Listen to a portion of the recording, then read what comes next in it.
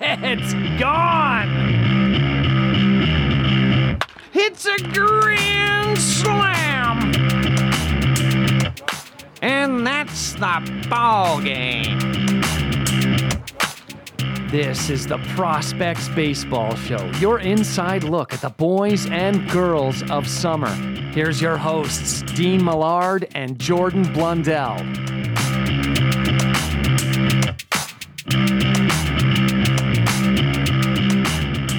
Hello there, and welcome to the Prospects Baseball Show, live from Podcast Alley, as myself and Jordan Blundell. How you doing, Dino? Good. You're on camera now. You got to look like you're always paying attention here. Yeah, no, I'll put that away. It's a great day today, Dino. It is a great day for baseball in Canada. It is a great day for baseball in Canada. We will talk about the Hall of Fame results. We'll talk about more fallout from the Astros, some team signings for the Edmonton Prospects as well. And, of course, you can get a hold of us at Prospects Pod on Twitter. You can get the team at EDM Prospects. And for all your needs, check out www.prospectsbaseballclub.com. Okay, let's get into it with a discussion about the Hall of Fame inductions right now. Hey, got him looking at the curveball. Let's go around the horn and get the big news in baseball. Okay, so obviously the big news today is Larry Walker, and I'll be honest, I didn't think that this day was going to happen. I said to you on last week's show, I think he was going to come up one vote shy. Thankfully, he didn't. He got in. He got in with some pad. He had six votes that he got in with. Lots of room. You might have had a premonition of one vote being short, or didn't quite get unanimous with Jeter. Maybe I had the guys mixed up. Yeah, you had one. You had the one right. But this is such a good day. Even Larry Walker didn't think that this day was going to happen. He tweeted out earlier today saying, I don't think this is going to happen. And in the end, he gets that phone call that so many baseball players cherish. Yeah, what an amazing day. What an amazing phone call. I'm sure it's something that he didn't really spend too much time thinking about it in the moment, being a hockey guy and learning the sport and really having to earn every part of what he did in baseball through hard work and dedication. Mm-hmm. What a great career. The 300, 400, 500 club. One of the stats that I really like about Larry that came out through all the Twitter wars of should he be in the Hall of Fame was, his numbers on the road versus Ken Griffey Jr.'s numbers on the road. And I love Griffey. Griffey I'm a huge Griffey guy. Take a look at these numbers. Larry on the road, 278, 370 on base, 495 slug for an 865 OPS. Griffey, basically the same numbers. He had an 860 OPS. So Larry Walker was slightly above what Griffey did on the road. And we all know how special Ken Griffey Jr. was. Griffey played a little bit longer and didn't end up getting the injury issues that Larry Walker did, having 600 home runs, first ballot Hall of Fame, no doubt about that. But Larry was dangerous everywhere, man. He was dangerous in Montreal as he was coming up and blossoming. And how much talent did the Expos have over the years, man? Like, just imagine if they hadn't gone away. Well, the amount of teams that they stocked. And we're going to chat later with Ari Shapiro, arishapiro.ca, and he's going to dive deeper into that injury question around Larry Walker, which is maybe why it took him 10 years to get into the Hall of Fame. But he's in. He's a member of that exclusive club. There's only two of them from Canada, him and Ferguson Jenkins. And the impact of Ferguson Jenkins on me wasn't as big as it maybe could have been because I was too young. But what about the impact of Larry Walker on Canadians? Yeah, I don't think a bunch of 6-year-olds' parents are rushing to get them signed up for baseball. No, but what about the 6-year-old that's asking his parents to sign him up for baseball? That's what I'm talking about. In my opinion, honestly, I don't think there's a big jump because Larry got in the Hall of Fame. I think that 6-year-olds are inspired by maybe the energy and fever of a Blue Jays team having a great season and the playoff runs a couple of years ago. I think that spurs development and interest in the game more than this particular individual accolade. With all due respect, I mean, I'm a baseball guy. I absolutely love this. They're not taking anything away from the significance of what it means for Larry Walker to be inducted as a Canadian into the Hall of Fame. There's only 2 of them, and like he should be in there. It's unbelievable. I just don't know if there's a huge correlation to parents, rushing over to the minor baseball organization and trying to get their kids registered for 6-year-old first-year level baseball. What do you think? Yeah, I think it's the opposite. I think it's the maybe the 8-10-year-old who hasn't really played a lot of baseball, and he's like, wow, a Canadian just got into the Hall of Fame. I'm going to give it a try.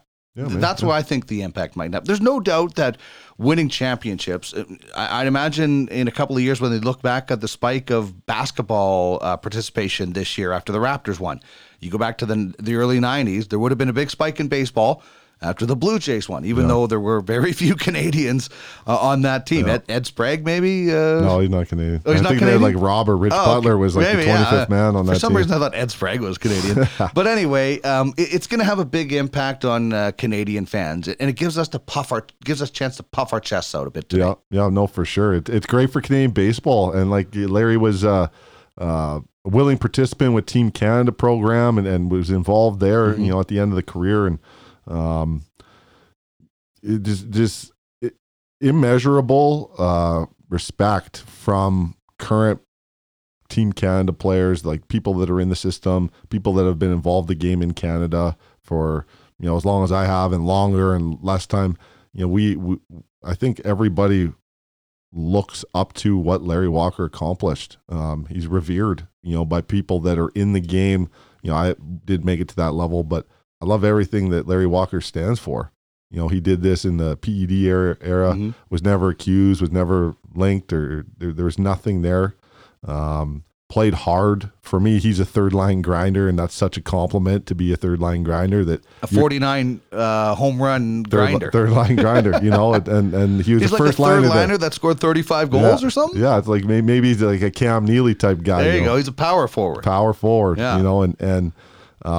Really epitomizes what Canadian baseball players are. And this is what American coaches get a lot of times. They get guys come down, and they have to brush up. We heard Brent LaValle talk about this. He was a grinder hitting the batting cages at put the work in. 11 p.m. at night. Put the work in and then ended up being, Hall of Famer at that college baseball program at LSUS. So that's what the American coaches love about Canadian guys that get down there is they're willing to put it to the wall and see what's up and try and take someone's job. And obviously Larry did that. Okay. What is going on with Derek Jeter not being unanimous? I mean, let's get that voter outed. Social justice warriors unite. Here's the thing. Like, I'm not trying to tell everybody has the right to their own opinion, but except for this particular situation. But what I'm saying is you have to be an informed opinion. And I don't know how anybody could possibly get to the level of being able to vote for the Hall of Fame and think Derek Jeter's not a first ballot 100% guy. It's bloody ridiculous. It's laughable, and that's actually the issue, is that somebody did this so that he couldn't be 100. I don't think that there's a legitimate argument based on what Derek Jeter's career, and this is right in you're a couple years older than me. Like, this is right when I got adulted into baseball. When you're young, you love it. You maybe not paying attention so much, but I was going into college baseball and loving every second of my life, trying to pursue being as good as I can. And that's when Jeter started showing up, when I was 16, 17, 18. That's when Jeter came into the big leagues. So, his career is right in my wheelhouse of viewing, entering adulthood, of actually knowing exactly what's going on. Jeter and Walker are these guys. Like Mariano Rivera was that guy. This is the first taste for me as a baseball fan. When I'm 70, I'll have had a couple of cycles of this, but this is my first cycle of watching a guy, his whole career, being aware from when he came in to when he left the whole time. And at no point was he not a Hall of Famer. He had the 1 0 for 32 slump. And that's it. That's it. There was no PEDs. There was no controversy off the field other than, kind of some dumb stuff with A-Rod, and everybody sides with Jeter on everything. He was squeaky clean, man. And the moments that he created. He didn't have any scandals off the field. Unbelievable in New York. And he had a fairly nice nightlife. Play your whole life in New York as a Yankee, as the starting shortstop, as good looking as he is. The only scandal I ever heard about, and I don't know if it's a scandal, is that he would give gift bags to the friends that would stay over. Yeah. Which is your classy. Scandal is that you're a classy guy with women. Like that was his scandal. He had gift bags out or something like that, which and everything on the field, the flip play against the A's is legendary. Legendary. It is legendary. The diving into the stands, the Mr. November, end your career on a walk-off, 3,000 on the bomb. The countless deep in the hole throws that he made to first base. Yeah, like patented by Barry Larkin, and then Derek Jeter made it look even better. Yeah, look like Air Jordan coming through the air there when he jumps up. Yeah, this is not going to matter to Derek Jeter that he didn't get an unanimous. Doesn't matter to anyone except for us. That's like, I want to know. I would love to know. I don't need to know. I'd love to know the reasoning behind the one vote. Okay, so I think baseball Hall of Fame votes should be transparent. I think everybody should have to release their ballot. We're getting closer to that. Like, what are you scared of? Are you scared that Derek Jeter doesn't want to be your friend anymore? Or because here's a newsflash. You're not really friends with Derek Jeter if that's what the person is. Conspiracy theory time? Yes. You ready for this? I didn't know you were into those. I'm not until now. This person has done this so that it comes out and maybe they get famous for 2 minutes. Yeah, I guess. I mean, maybe they get Twitter followers. I don't know. What other reason? I don't know why you would want to follow somebody that didn't put Derek Jeter in the Hall of Fame. This may be a social media mistake, Dino, because it's going to have a backlash. Right. So, but why? What could be the reason? What is it? Just that somebody is? What is the reason? Like, is it just somebody doesn't want anybody to be 100% perfect? Then why do you vote for Mariano? Mariano was the Hundy, right? Yeah. And was that 2 years ago or was that last year? Mariano. And Griffey wasn't 100. No, he missed it by 2 or 3 votes. Mm-hmm. How? So if we get transparency, which we should, don't you agree? 100%. Yeah. I mean, there's no argument not to be transparent because why would you argue against it as a voter? Because it just makes you look bad. Yeah. Right. You're the group of guys that don't want to be known, or a group of people that don't want to be known. What are you hiding? Are you afraid Barry Bonds isn't going to call you back? Because he's probably not calling you back anyway. No, he's not. So let's talk about the guys then that didn't get in. All right. Schilling. Yep. Bonds. Clemens. Yep. The 3 guys linked to the steroid era, the biggest. What's Schilling? Or not Schilling, sorry. No, you're right. Yeah, not Schilling. Bonds and Clemens. Schilling has just pissed people off with his politics, which should have nothing to do with, listen, cheating is one thing, right? We can all admit that if you're linked to cheating, then that is probably gives you a legitimate reason. But because you don't like who he supports politically is a reason why he shouldn't be considered one of the best baseball players ever, is a crock of crap, as Wayne Gretzky is known to say on this show sometimes. I mean, I don't know why you would do that. That's a crock of crap. Thank you, Wayne. It is. So do you think Schilling should be in the Hall of Fame? Yes.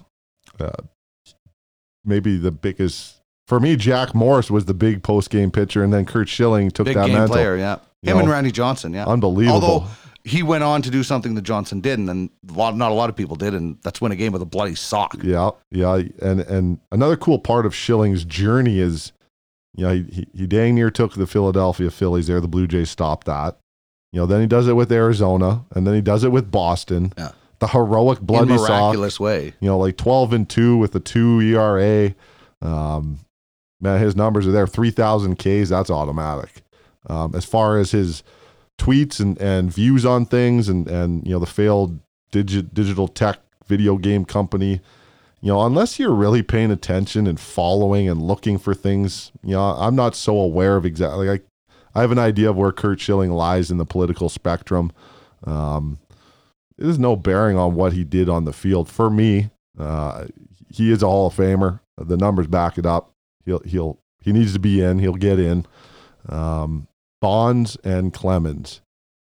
Barry's a tough one for me because I absolutely loved him and Griffey growing up. Bonds and Griffey were the two guys that were going toe to toe.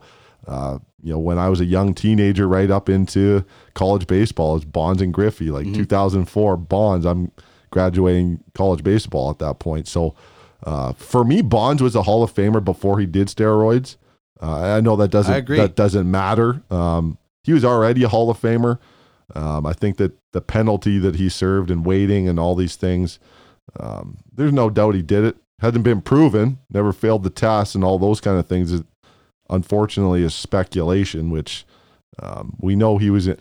His hat size tells us that he did, dude. Exactly. So the other argument for Bonds is, and it's been on Twitter, and of all the players in that era, the top WAR, being whatever it was, 70, Bonds is like 168. Yeah. He was the best of the steroid era. So if anybody's going in from that era, it has to be him. I could see guys like Rafi Palmeiro not getting in, but Bonds was already above all of us. Palmeiro gets in, yeah. Never. No, he's off. Unless he does another comeback. Tries to play again. Yeah, get him in the Indie League. Okay, Billy Wagner does not get in. Yeah. And you're a big war guy, wins above replacement. Huge. So of the leader among those with 376 of 376 pitchers of more than 500 innings, the leader in WAR is obviously Mariano Rivera. Then it goes Goose Gossage, Hall of Famer. Yeah. Rolly Fingers, Hall of Famer. Trevor Hoffman, Hall of Famer. Lee Smith, Hall of Famer. Then Billy Wagner, who has more F-WAR than any left-handed relief pitcher in baseball history. So the best lefty reliever is not in the Hall of Fame. Who's after Billy Wagner? I don't know. Okay, that's where the list ends. That's what that I'm getting right now. Okay. What I'm looking at. He was so dominant, Dino, 100 mile an hour. Like, you didn't touch him. It was lights out. He came over as dominant as anyone has ever been in that position. And he did it for multiple years, where an Eric Gagne had the 2 years, the 1 year with the Dodgers that he was a Cy Young winner. Billy Wagner's numbers weren't that far off of what he did, and that was an unbelievable year by Gagne with some potential asterisks. Yeah, Fangraphs rates Billy Wagner's fastball as the fourth best all-time among relievers by pitch values. Kenley Jansen is ahead of him, and Aroldis are behind him. Yeah. No, he's behind Kenley Jansen, and he's ahead of Aroldis Chapman. The biggest knock on Wagner is that he didn't pitch enough. Yeah. Less than 1,000 innings, where Rivera, Smith have 1,200. But, it's the argument in hockey. Eric Lindros and Cam Neely are both in the Hall of Fame. Pavel Bure didn't play a lot. I think as long as you meet a certain amount of requirements and you shone during that time, you should be in. Yeah, and you know what? You start asking players. If there's which probably will never happen with the writers and how it works with the World Series or the Hall of Fame voting, but there's Billy Wagner's atop the list of guys you never want to see. Mm-hmm. Like he was Randy Johnson in the ninth inning. Yeah, exactly. The big unit coming off. I don't want to see this guy coming out in the ninth. We're going to chat with Ari Shapiro from arishapiro.ca a little bit later about Larry Walker getting into the Hall of Fame, baseball scandals, and some Blue Jay moves. But right now, let's switch gears into the fallout from the Astros that we talked about last week. And major fallout. We weren't sure what was going to happen about Alex Cora, and like a day later, he's gone. And then Beltran is gone.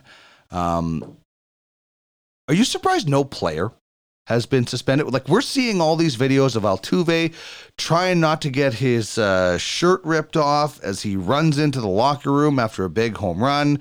Are you surprised there has been no player suspensions through all of this?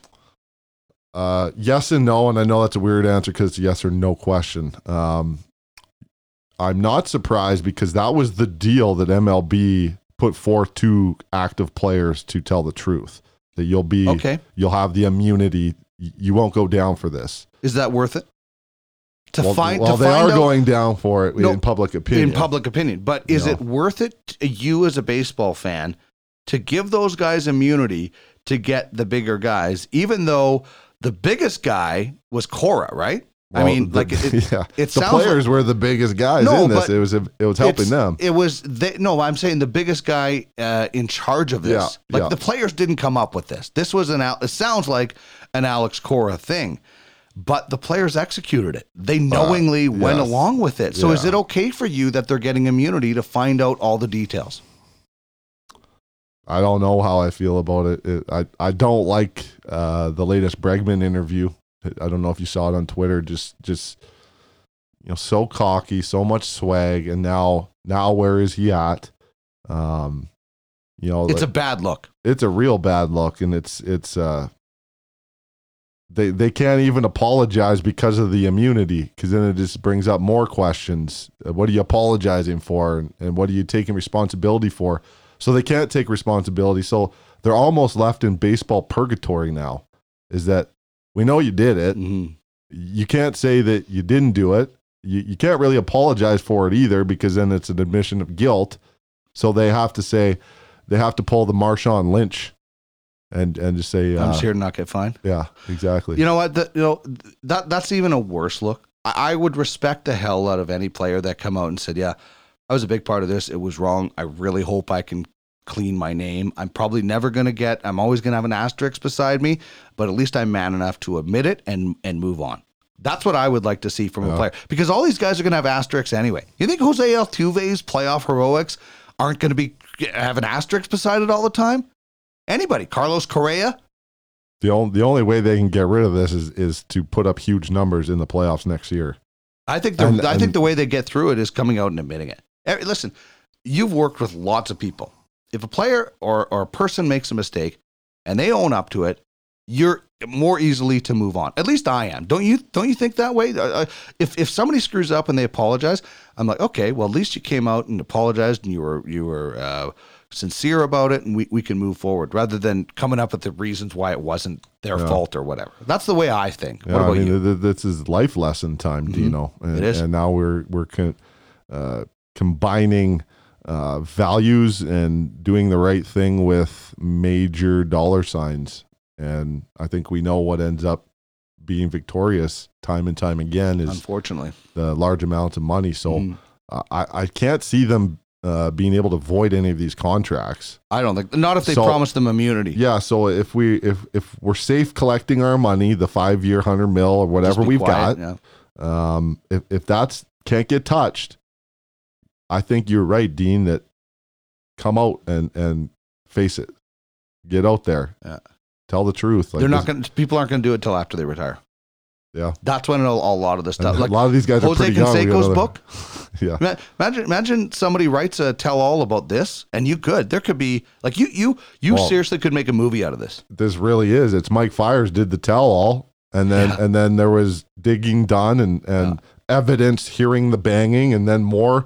And so if Mike Fiers doesn't do what he did, and frankly, John Boy Media, piggybacking and doing the work, did the work to suss all this stuff out. The Athletic was huge. All these guys, Drellich and Rosenthal.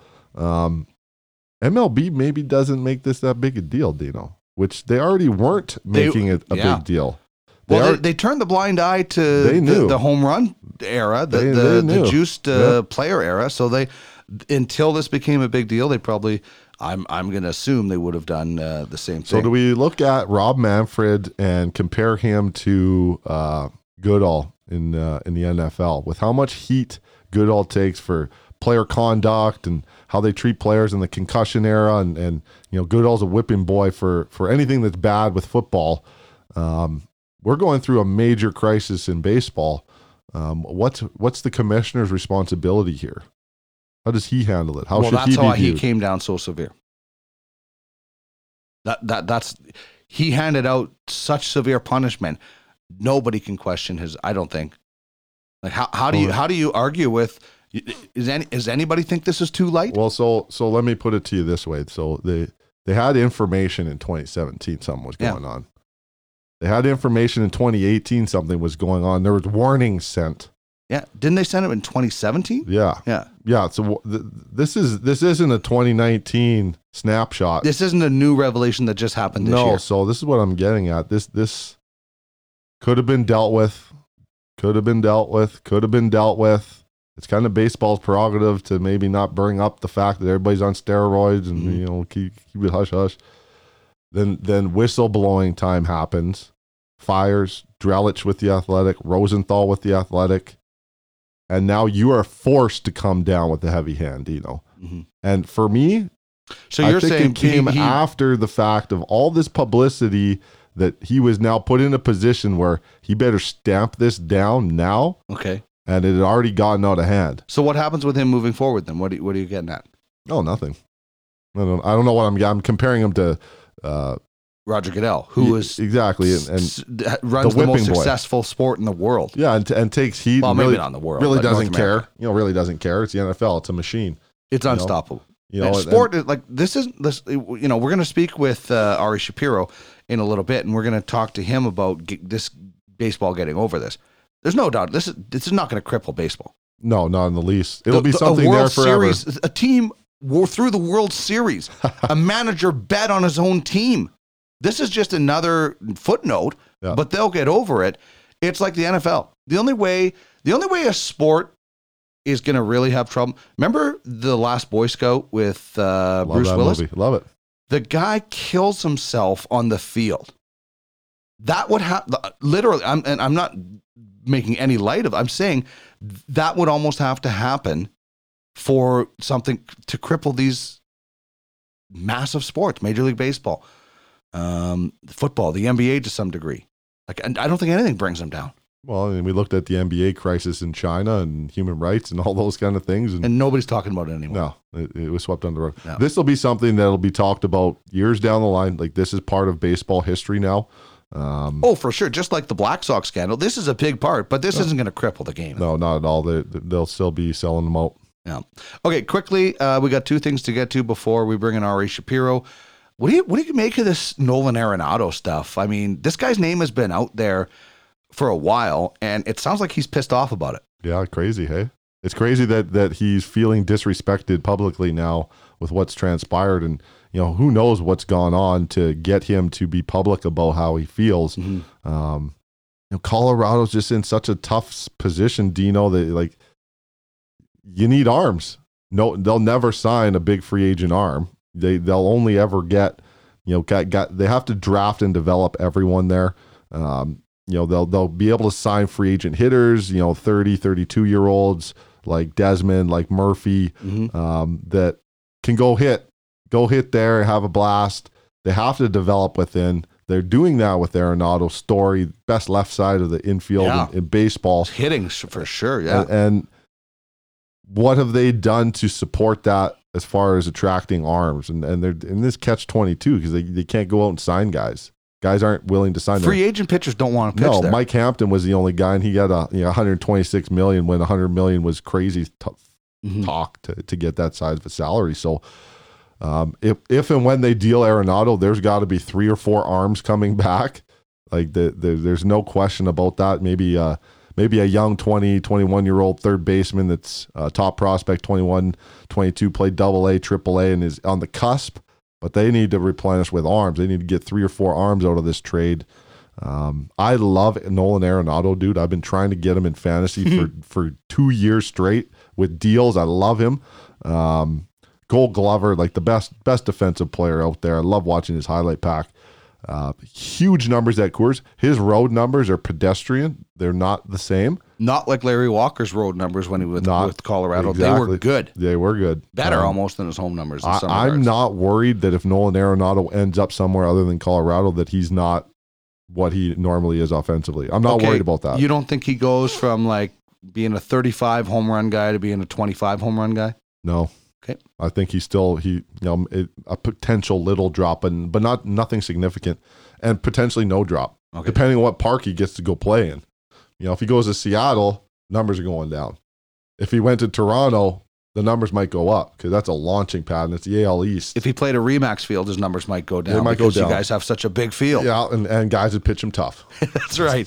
Let's talk about some of those guys. We announced some player signings last week, and some returning players. You mentioned a little bit about the Yale pipeline continuing because I'll do that for you. Did you have 4 players from Yale last year? I did. Yeah, we did. 4 players from Yale. Great kids. What do you got this year? Are you going back to the Yale well? Yeah, we are.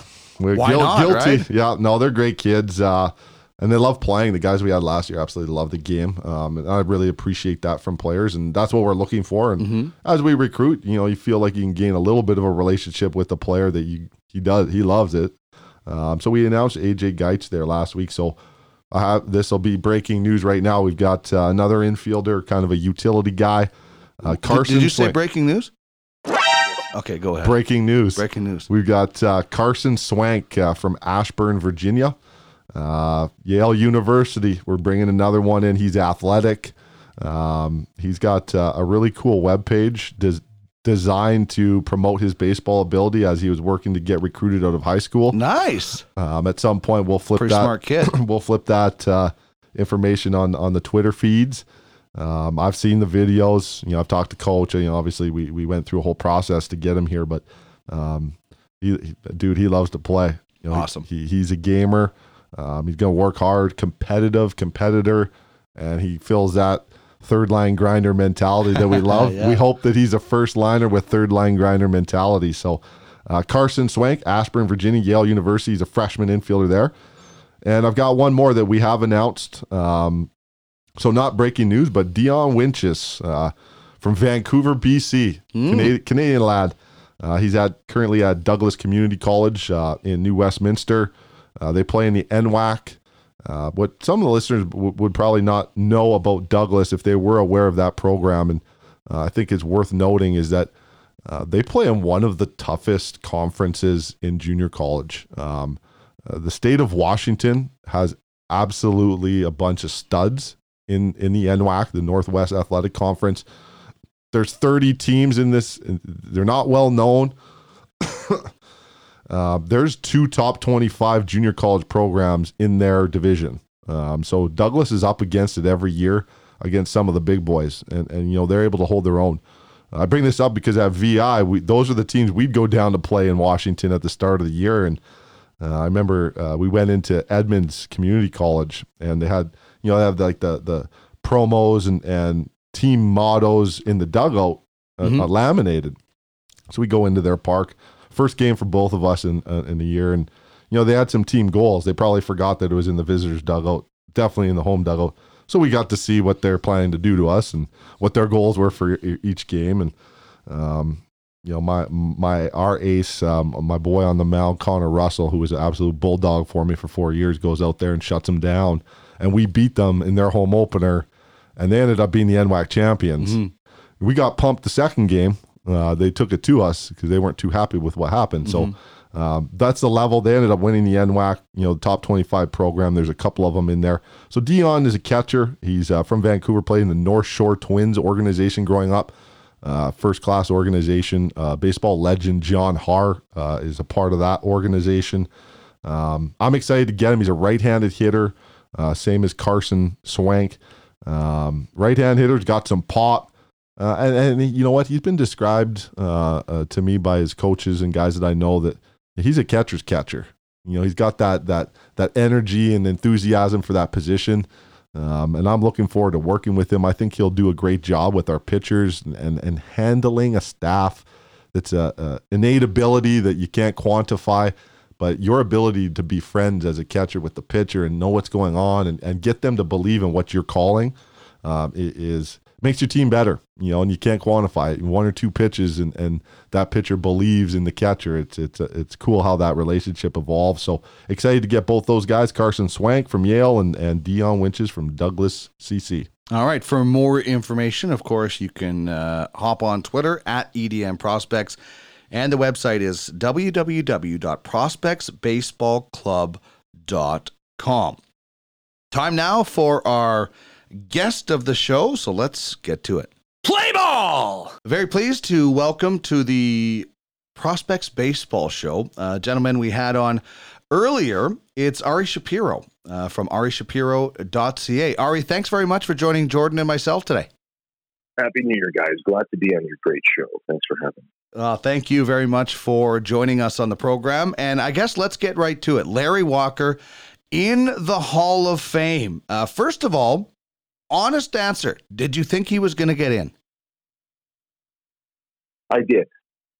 And it's interesting because I had a lot of discussion over the course of the day with friends and acquaintances in the business, in the industry, just personal friends as well, to get a sample size of what people were thinking when it came to his chances. And look, 10 years ago, no, I don't think so. But then it's ironic that he would get in on his last attempt, right? I mean, if you looked at the way he was trending, it didn't seem like he was going to make it. But at the last moment, something clearly saved him because he finished with, I think, about 76%, 76.5%, and just snuck in. And I think rightfully so, because my instincts tell me that the decision-making process in making him enshrined as a Hall of Famer, he checked off a lot of the boxes. He checked off the right boxes, like we are so far removed from that era where you used to look at a player and say, all right, does he have 3,000 hits? Check. Does he have 500 home runs? Check. Has he got 300 wins? Check. That doesn't exist anymore. It's a different time, different circumstances. But for the circumstances they are, gentlemen, I can tell you, I found it incredibly ironic that there was this massive debate on Larry Walker.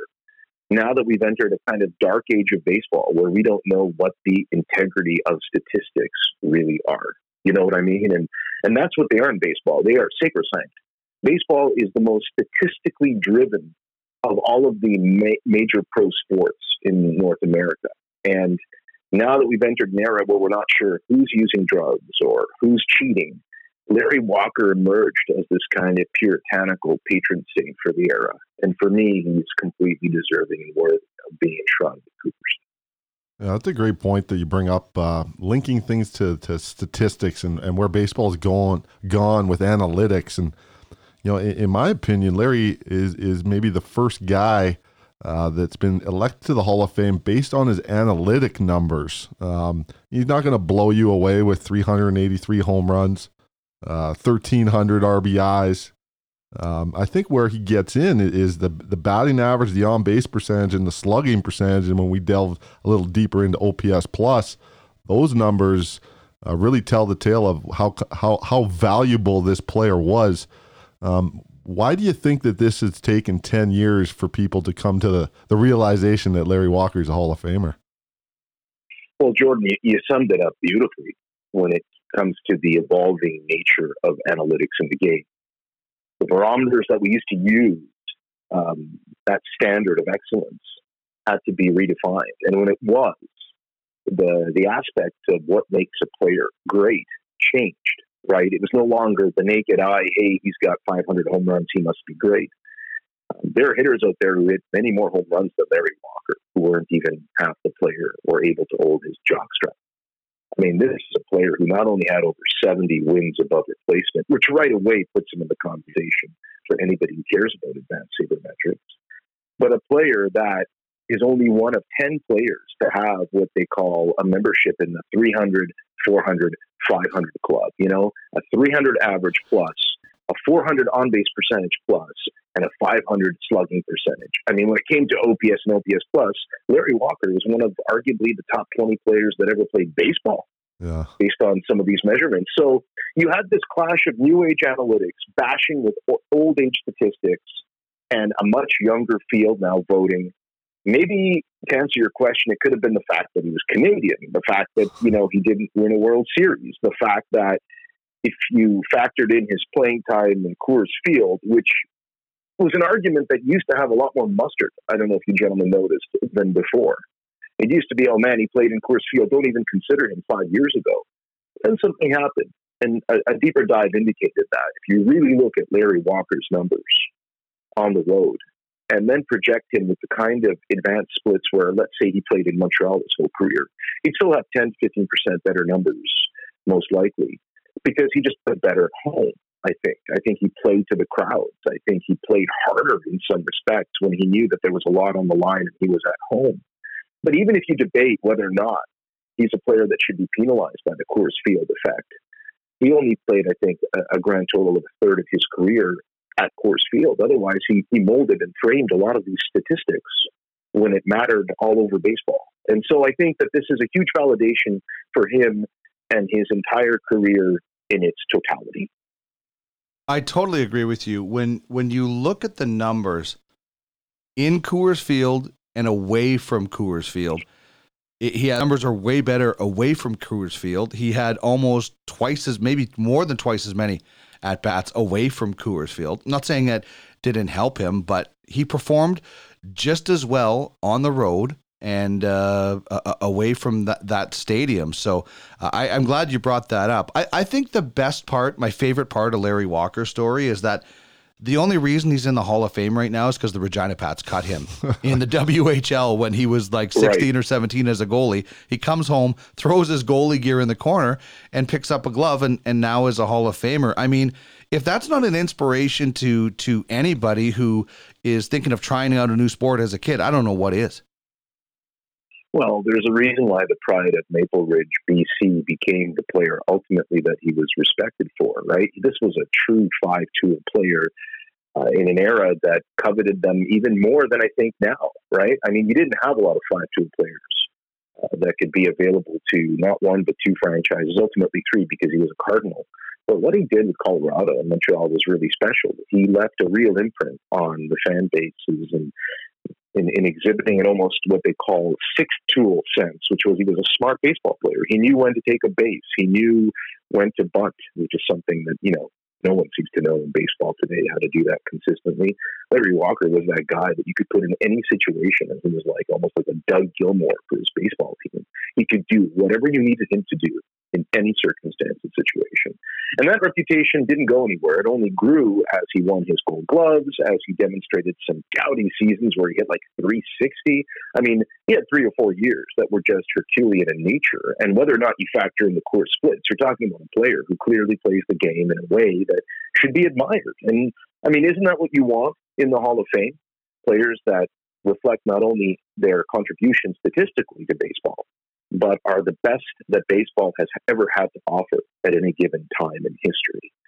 And that's where we've reached this kind of interesting zenith, if you will. It's an apex where it's very crucial what will happen next with baseball, because it looks as though next year there is a distinct possibility that Curt Schilling, Roger Clemens, and Barry Bonds could all three be in the Hall of Fame. And for purists like myself, it's somewhat of a baseball reckoning. This might be the last of the old school, old mold, steroid-free. And remember, that's a great thing about Walker that I love.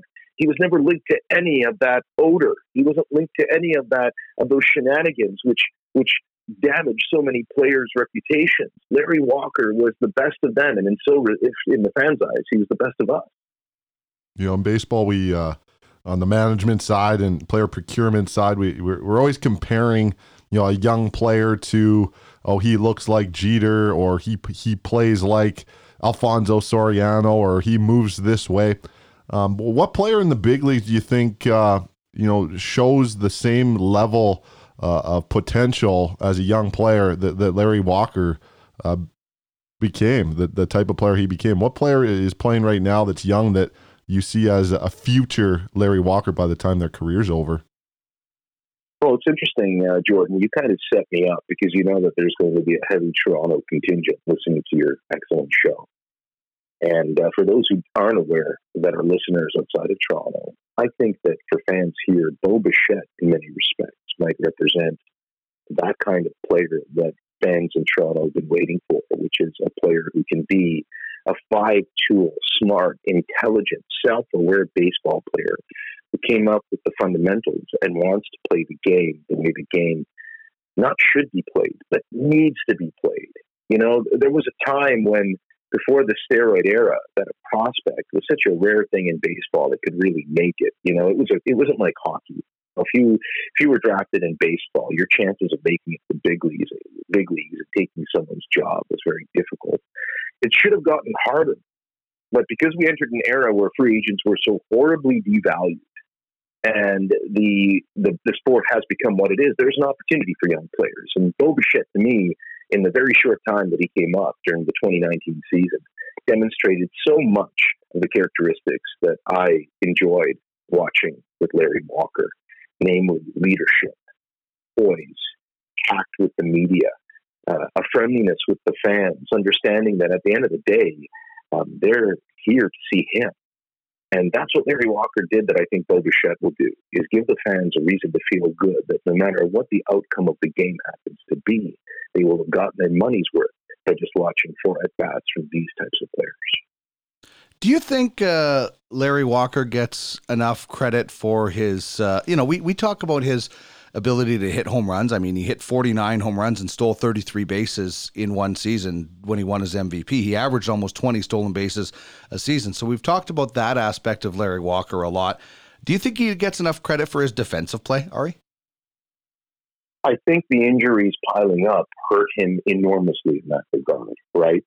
Because typically speaking, you're talking about a sport that at the highest level, the reason you revered someone like a Cal Ripken Jr.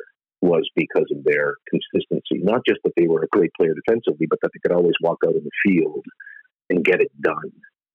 And with Larry Walker, you're talking about a player that I think may have played 150 games once in his entire career, right?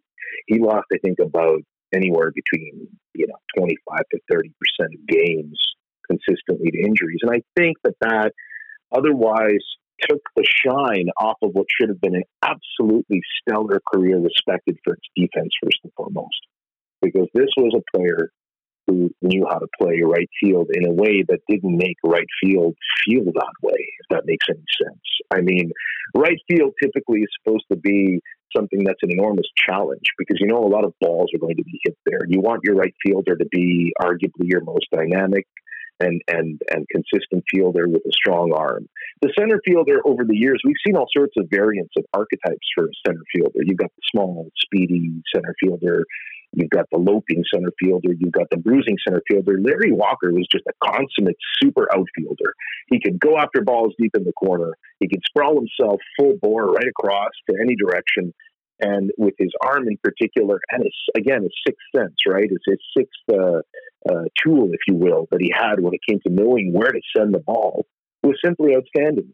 The man played the game with the fundamentals. And in an era where fundamentals are constantly ignored because it's become more of a show-off league and show me what you can do league, Larry Walker was just a quiet pillar of consistency when he did play. But like I said, Dean, it's hard to get respect in any kind of industry when you've got too many sick days, if you know what I mean.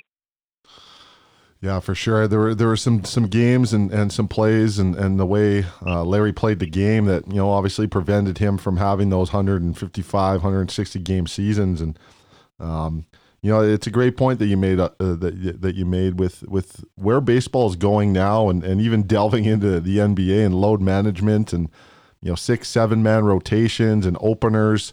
Maybe the sport is becoming more aware of.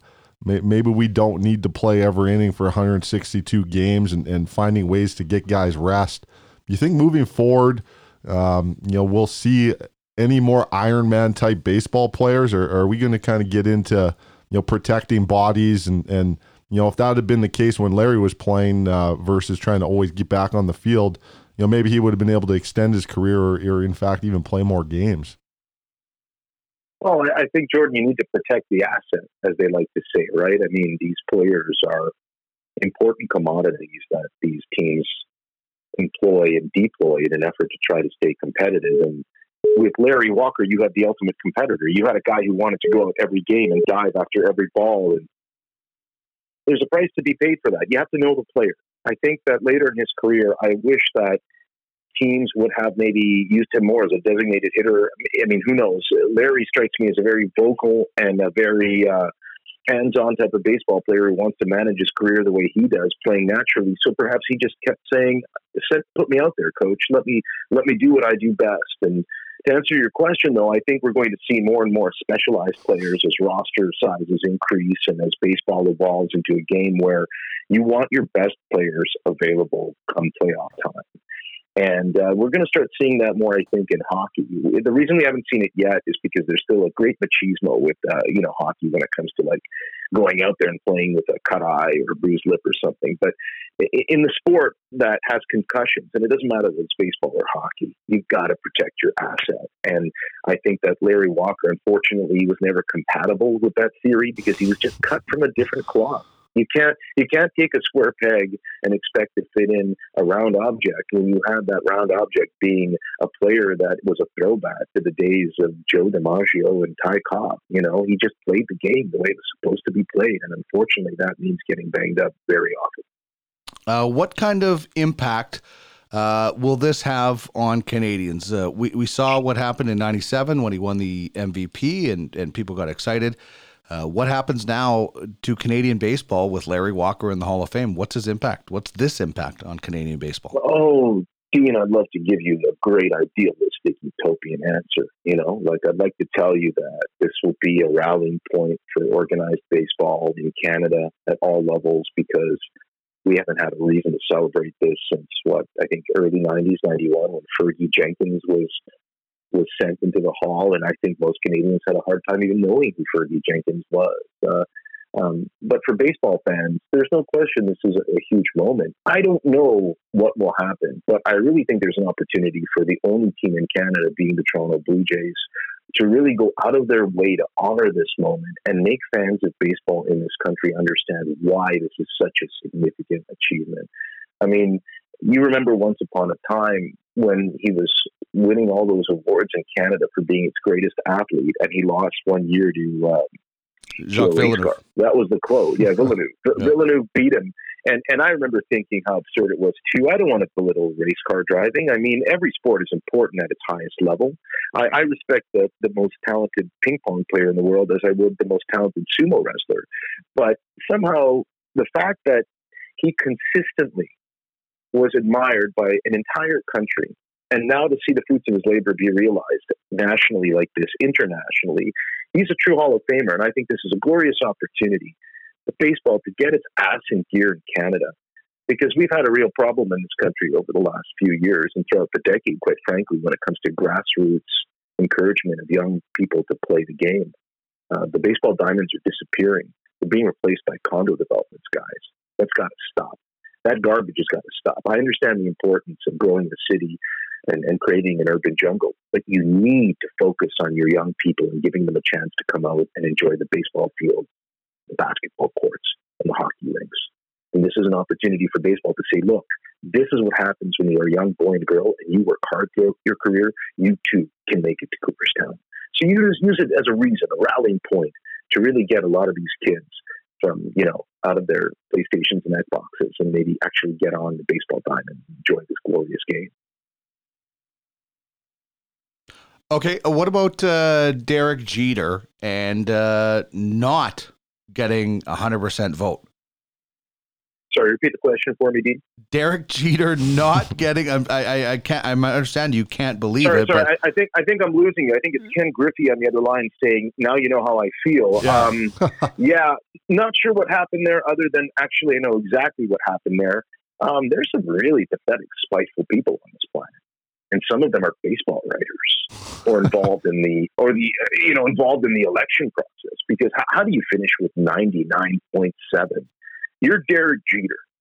And I know that there's a strong movement out there. I come across with people who say his numbers are overrated, but they are what they are. This is a bona fide Hall of Famer.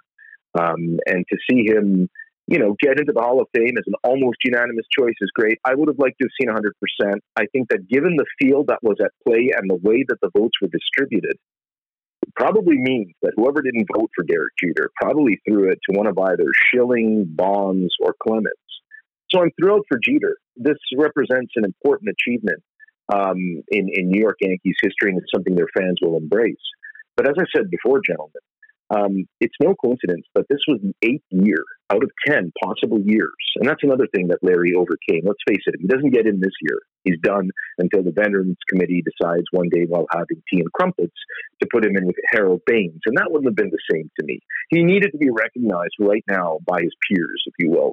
And now he's got an opportunity to realize that next year it's going to be controversial, because Derek Jeter and Larry Walker might be the last two really clean additions to the Hall before we start seeing how we reconcile the fact that certain people may not politically belong there, while others might be getting an easy free pass whose numbers aren't strong enough. Derek Jeter, growing up watching Jeter and the evil empire, and at one point hating the Yankees, and then switching allegiance for me to the fact that, Derek Jeter is just too good of a baseball player, too good of that heart and soul type player that I couldn't hate the Yankees anymore because I loved what Derek Jeter brought to the ball club. You look at some of the career moments that Derek Jeter produced, and for me to see one person leaving him off the Hall of Fame ballot, I mean, he had 5 or 6 moments in the last 20 years that have stood the test of time, like the Mr. November, the cut play flip to the catcher. Posada gets Giambi out in Oakland. They came back in that series, getting his 3,000th hit on a home run. His last at bat going the other way for an RBI single walk-off. Diving into the stands. These are plays that will stand the test of time, and in 50, 60, 70 years, our kids, grandkids, and great-grandkids, they're going to look at Derek Jeter in the same light as we maybe look at Honus Wagner and some of these great players that nobody's seen play, but you just know that they were Hall of Famers. It's unfortunate that we didn't get 100% there. Is there one moment in Derek Jeter's career that really sticks out in your mind, Ari? No, it's funny. I spent as much time as I could watching his exploits and watching him win all those World Series with the New York Yankees. I mean, you're talking about a player that, and it's interesting you brought up Honus Wagner because younger listeners may not have any clue who the heck Honus Wagner was, but you could easily argue that he was his era's Derek Jeter. And the one statistic that flies out on me with Derek Jeter was that, he finished with almost 2,000 runs. I mean, this was a player that always found a way to do anything and everything to help his team from the moment he hit the diamond. I mean, he was Rookie of the Year right off the hop. He was always an MVP finalist one way or another. Didn't get a chance to win it because he was playing baseball at a time where there were incredibly competitive statistical rivals. But when you take the totality of his work and kind of lay it down and realize that this was a guy who did everything for you, including make sure that you ultimately win the championship over and over like he did. I mean, the fact that someone spitefully left him off their ballot, first of all, they've got to make that stuff transparent, guys. I'd like to see who it is, because that way we can start a Twitter petition to get him fired. Because in my opinion, if you claim to have baseball's best interests at heart in selecting somebody who deserves to be there, go ahead. Rationalize for me how Derek Jeter doesn't deserve to be there. So, in the end, I say that rather than focus on specific moments in his career, just look what he did throughout all of it. And the fact that he finished, albeit under circumstances, at the end of his time as a Yankee, when there were some years that they were losing, he wanted to, remember there was that controversy where he wanted to be in a different spot in the batting lineup, and he was criticizing the way things were done. But he was a gamer, and he worked hard, and he did everything in his power to help his team win. And I mean, if the Blue Jays had a player like that in the last 20 years, we'd also be singing the praises of multiple championships brought forth by the Honus Wagner of our era. Well, if anybody earned the right to ask about the batting order or things like that, it was Derek Jeter, man. This guy was everything the Yankees could want. Now, there's a few guys that didn't get into the Hall of Fame, Curt Schilling, Roger Clemens, Barry Bonds, and one guy who's not associated with those guys, and Billy Wagner, maybe the best left-handed reliever of all time, didn't get into the Hall of Fame. Aside from Schilling, Clemens, and all those guys, because I know the baggage attached to them, I'm more surprised about Billy Wagner not getting into the Hall of Fame. Well, I mean, unfortunately, there's this incredible statistical bias against relievers that I will never understand. It's a time-honored tradition that goes back to the years of debating whether Lee Smith deserved to be in the Hall of Fame. And this was a guy, I think, with over 500 saves. I mean, Billy Wagner, if memory serves, was, for all intents and purposes, 1A, 1B with Trevor Hoffman in his prime. And the fact that he would only pick up like 16 or 17% time around after he's been on the ballot now for half a decade, it's really unfortunate, because that to me is perplexing. I can understand justifying why certain guys picked up, a paltry amount like a Jeff Kent or a Scott Rowland, but I'm having a hard time looking at Billy Wagner and scratching my head. And then, of course, there's Todd Helton, who, after what happened with Larry Walker this year, will probably pick up a mittful of votes just from the fact that we've now relaxed our anti-Coors Field policy, because Larry Walker is validating the fact that you can play your career in a homer-friendly park and still get recognition for it. The difference is Todd Helton basically played his entire career. And unfortunately, as Arenado will easily say in this era, once you get a certain reputation from the fan base or the media, it's hard to shake it. And for whatever reason, Billy Wagner's achievements are just being diminished, even though you're talking about a reliever who finished with a career 2.31 ERA and 422 saves. So that's a head-scratcher indeed. Well, you made a great point about how important pitching is and how dominant Billy Wagner was. I want to move on to what your thoughts are on what the Blue Jays have done with their pitching staff and the additions here this offseason. It's exciting from afar, not being in the Toronto market. It's exciting to see what they've done, add some veterans to that rotation, and in my opinion, they needed to do that. Ari, what are your thoughts on the pickups? Hyunjin Ryu, Tanner Roark, Shun Yamaguchi, Chase Anderson, and I think I might be missing one, but what are we thinking Travis here? Shaw as well was a big pickup. Yep. Yeah. These additions, look, it's a great off season if you're a big fan of quality reclamation projects. I mean, I'm not going to cast a downer or a shadow on the quality of the moves in terms of desire to improve your team. Obviously, you go after, Ryu, and you've got a player that, finished second in Cy Young in the National League. So as a starting point, and if you're going to make a splash, that's a big signing. I'm not a big fan of it personally because I think that going after a 33-year-old reliever with a 90-mile-an-hour fastball who was a finesse pitcher in the National League is not exactly a recipe for success in the American League. But stranger things have happened, right? I'm not saying he's going to be R.A. Dickey, but if fans are expecting that he'll have the same success, it may not work out that way. I hope it does. It's not a bad thing when you've got really nothing to play for other than the hopes that you gradually improve over, the magnificent 67-win season. I had great contempt for the fact that on the last day of the year, the Blue Jays had a payroll on the field that was being paid $31 million. So it was an absolute embarrassment. But you got Ryu, you got Anderson and Roark. You've got Shoemaker, who, if he can recover from his injury, might start hot again because he clearly had something figured out last year before he went down. You've got Ryan Barucki, who's going to be someone that, again, you hope is healthy, can contribute.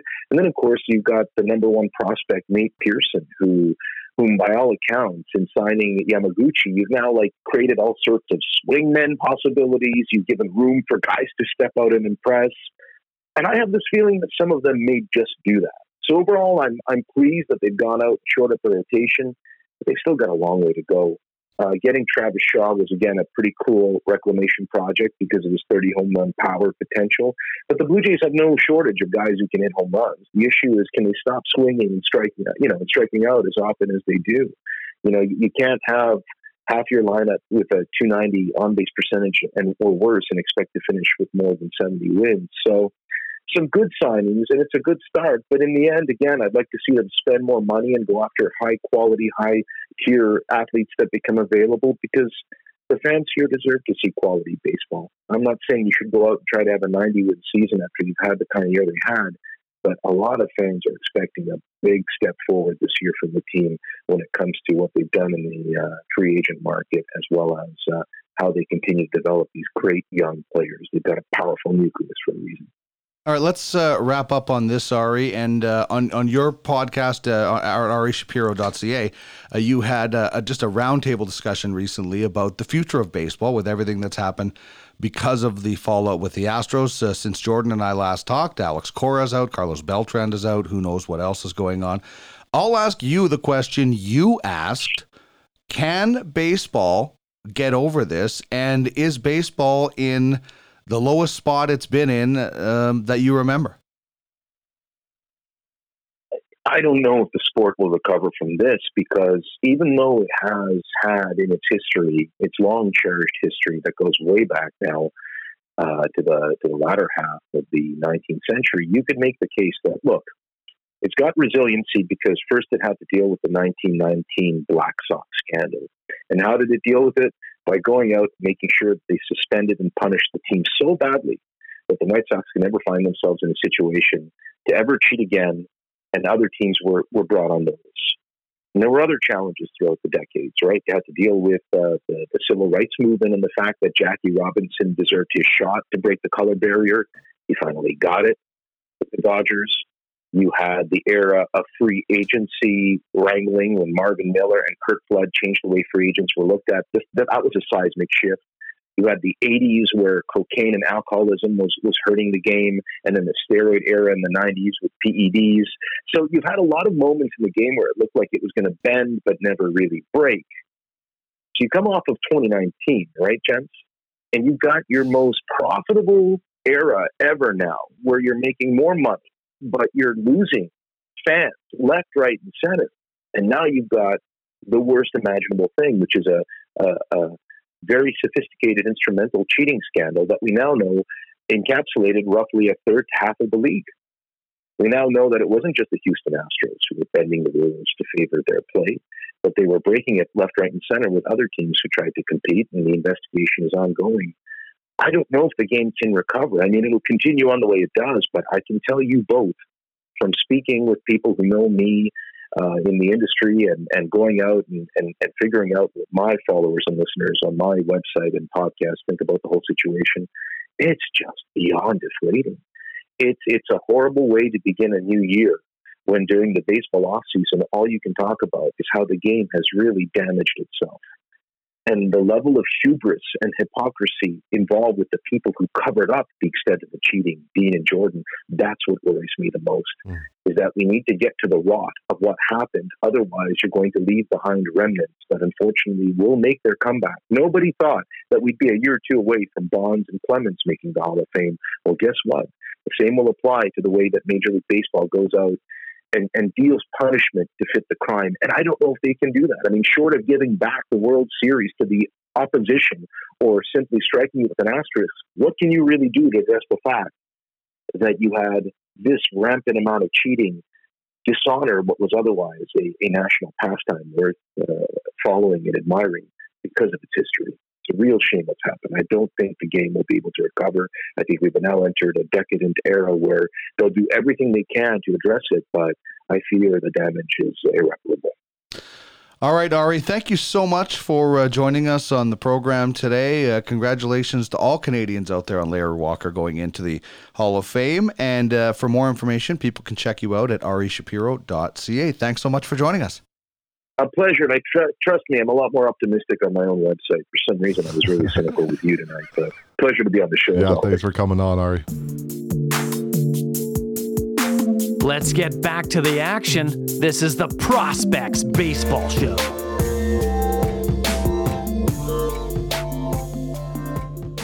Great chat with Ari Shapiro, who gives it to us straight. Yeah. And you know what? And I admire that because unfortunately, baseball is not in the greatest position right now, and we can't sugarcoat it. No. It has to work its way out of this. And I appreciate his candor, for sure. Okay. And I like how he touches on what his true thoughts are on the Blue Jays. Yeah. And where they're at with those arms, and I like that perspective. Just before we wrap up, some news. I guess you might call it more breaking news. Marcell Ozuna signing with the Atlanta Braves. This is a guy that I enjoyed in fantasy because I knew I was going to get close to 30 home runs and 100 RBIs every year. What do you think of the Braves going out? They lose out in Josh Donaldson, but what do you think about this move? If you're a Braves fan, you got to be happy that they picked up a right-handed bat to help replace what JD brought to the lineup. Mm-hmm. They've got a couple guys at third base with Camargo and Austin Riley, who's a young guy. They feel confident that those two guys can handle third base and produce, probably not to the level of JD, but switching what they did in left field with what they did at third base and bringing in Ozuna, they're probably close to a wash ultimately on the numbers. Maybe not in the OPS, but on the actual home runs and RBIs and walks, they'll probably get close with Ozuna and the other two guys. I like that it's a one-year deal for Atlanta, that they didn't have to commit a ton. Mm-hmm. I think their options were that or go to Castellanos for multi-year, multi-million. And they obviously were reluctant to do that with JD because they didn't match what the Twins did. So that's given them flexibility, and that's a double-A type move. bring in somebody that, you don't have to be married to. So a good move for the Braves. Yeah, it's very similar to what he did with Josh Donaldson. Okay, before we wrap up, you guys have it's the dead of winter. Finally, we're out of the deep freeze. Kind of seems like spring out there. It almost does. It almost feels like we should be getting out and playing ball. So and we're talking about beautiful weather there. That's right. Here we go. This is good weather, Yeah. and this is closer to the weather that we're going to get to, where kids can get out and play ball. And you guys got something they can do. Yeah, dude, this is going to be a fun day at Remax Field. It's May 16th. It's Homer's T-Ball Jamboree. We're going to send some information out to minor baseball organizations and specifically, obviously, T-ball level players, age group players. We want to have just a bunch of kids getting to play T-ball at Remax Field. So set up 3 or 4 fields, have a concession, have Homer there. Play a couple of games. It's not a tournament. It's what they call a classic, where a bunch of teams show up and play a bunch of games and get to enjoy playing at Remax Field. And you've been down there, Dino, obviously, and one of the things that I absolutely love is bringing in new players when they first get to Edmonton. I take them through the clubhouse. They're like, "Oh, this is pretty cool." We walk down the walkway, get into the dugout, and then I walk them to center field, deep center field, and it's to turn around. And then you see the skyline and the stands and the big buildings and everything. You're like, dude, this is pretty cool to play. I can't wait to see kids get an opportunity to do that. So we're really looking forward to that. And meet Homer. And meet Homer. Dude, Homer is the star of this whole operation. He's the best, man. Kids absolutely love Homer. Our contest winner, they won based on the picture. That's right. And the idea of having the son get the same kind of picture. I'm super excited for that to happen. So it's just going to be a great day. More information to come as we hammer out the final details. But Homer's T-Ball Jamboree, May 16th. It'll be a Saturday. Okay, so people can keep it locked on prospectsbaseballclub.com, prospectsbaseballclub.com, or at EDM Prospects on Twitter for more information. Yep. All right, this has been a lot of fun. Our first foray into video. We'll see how that works out with the editing process. But big thanks to Ari Shapiro. And, of course, to you, Jordan, for coming out. We'll have another episode again next week. We'll return to Mondays. This week was a special edition because Larry's in the Hall, baby. Larry Walker is in the Hall of Fame. Can you dig it? Indeed, I can. Thank you so much for joining us on the Prospects Baseball Show. Ban the shift. It's gone! It's a grand slam! And that's the ball game.